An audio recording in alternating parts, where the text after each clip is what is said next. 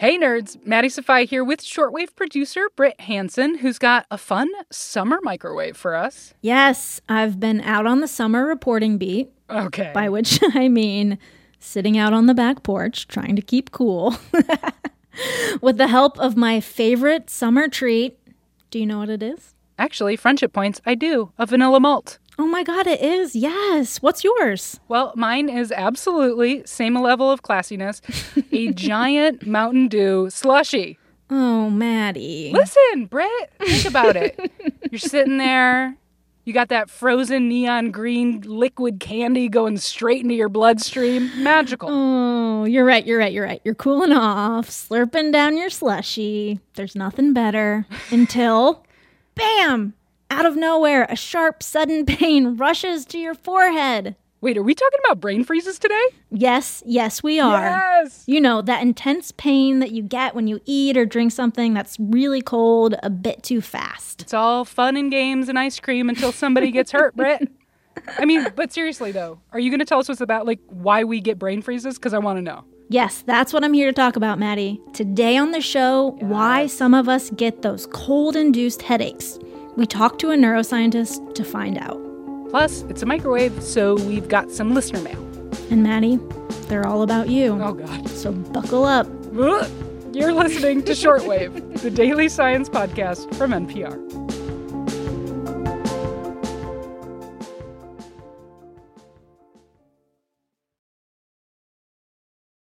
Okay, Britt, we are talking about brain freeze today, also known as ice cream headache. Who'd you talk to? Well, I called up an expert. My name is Caroline Pallavicino Maggio, and I am a neuroscientist at Harvard Medical School. And Maddie, get this. Caroline says that her kids actually like to have brain freeze competitions where they race to see who can get a cold headache first. So they'll have 3 scoops chocolate ice cream. Which they basically eat as fast as they possibly can. And whoever gets it first, whoever feels the first sensation, wins. Oh my gosh. This is what happens when your parents are neuroscientists. You influence your kids' behavior in many different ways. Honestly, this is hilarious. Scientist mom. I know, right? So Caroline told me that the technical term for brain freeze is sphenopalatine ganglioneuralgia. Yeah, I could have told you that. I could have told you that. Right. Which I made her say so that I didn't have to. And it is, in fact, an actual type of headache. One that comes and goes super quickly, like in 30 seconds or so. Okay, so why exactly do these short-lived cold-induced headaches happen? Well, the exact reason is still a bit of a mystery, but what's generally agreed upon is that there's a set of very sensitive nerves and blood vessels in the roof of your mouth and in the back of your throat. And when whatever cold treat you're eating touches the roof of your mouth, or even just generally makes your mouth really cold, these nerves sense the change in temperature and causes this change in vasodilation and constriction. Scientists are still figuring out what happens when, but basically these nerves get this little shock and nearby blood vessels rapidly change, shrinking, then expanding. And that change in shape of the blood vessel is what causes this sensation of pain. It's essentially your nerves and blood vessels working together to send the brain a danger signal through the trigeminal nerve, which is one of the major facial nerves. And that danger signal is sent in the form of pain, but like not in your mouth, higher up, like in your head. Yep, exactly. So sort of like, ouch, ouch, shut it down. That's right. It's kind of the brain's way of protecting itself. Pain is a good thing. It's the way your brain is telling you, okay, whatever you're doing, you have to stop. It actually brings you aware of things that may cause harm to you. I mean, this makes sense to me. Your brain is like, please don't freeze me. So is this dangerous in any way? That's a really good question. And I actually wondered the same thing after hearing all of this, but I have good news. No, brain freeze is not dangerous in any way. And Caroline says that it should go away in less than a minute or so. And Maddie, here's another interesting fact. Not everybody gets brain freeze. Wow, I really thought everybody got them. I know, right? It's hard to tell just how many people do because researchers aren't exactly clamoring to study this since it's not dangerous, you know? But there are wide-ranging estimates. Caroline said that between 30 and 50% of the population is a pretty common estimate. It also appears that brain freeze may be more common for people who get migraines. Okay, so did Caroline share any tips for like how to avoid it or to make it less bad? Okay, so she shared a few theories, though, like I said, this isn't super widely studied. And because the duration of these headaches is so short, it's actually kind of hard to say whether one of these cold-induced headaches passes on its own or if the intervention actually helps. Okay. That said, some people say that if you take a sip of even just room temperature water before and after your bite, that can prevent brain freeze.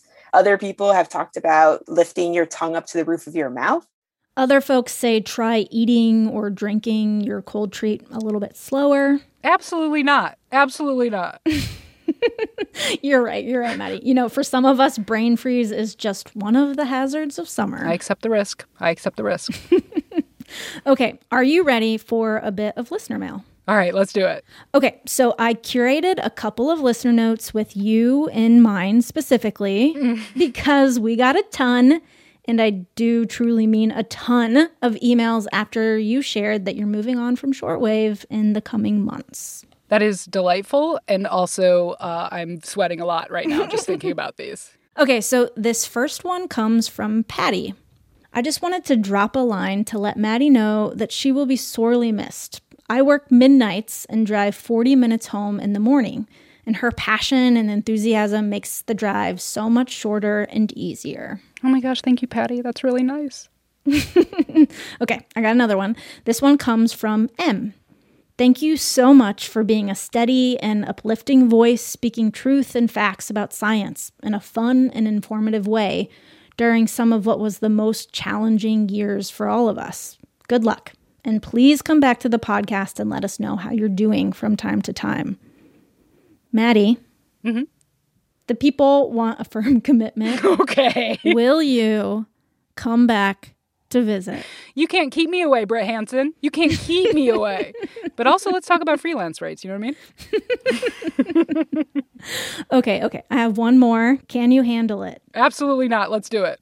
So this last one comes from a listener named Rachel. Maddie has been an inspirational figure to me as a young person interested in science and science communication. Oh no, I'm going to cry. As a queer person, it's been so inspiring to see a queer journalist talking openly on the podcast about bringing more diversity into science and creating more inclusive environments. I've been a listener since one of the very first episodes about the health risks of vaping, and I will very much miss Maddie's lighthearted humor and banter on the show. Thank you for all that you've done. Britt, I did not expect to cry gay tears right now. I didn't. Oh, gay tears are welcome here. This is really nice. Rachel, I appreciate you. Thank you. And don't worry, I promise you there are plenty of queerdos remaining on this shortwave team for you. Present, reporting for duty. Maddie, everybody loves you and is going to miss you, including me. But we still have a couple of months before you officially leave, and we're going to enjoy every single one of them. Yes, absolutely. Absolutely we will. Thank you so much, Britt, and thanks to all of you who have written in. I love you. We love hearing from you. If you've got a note to share, you can email us at shortwave@npr.org.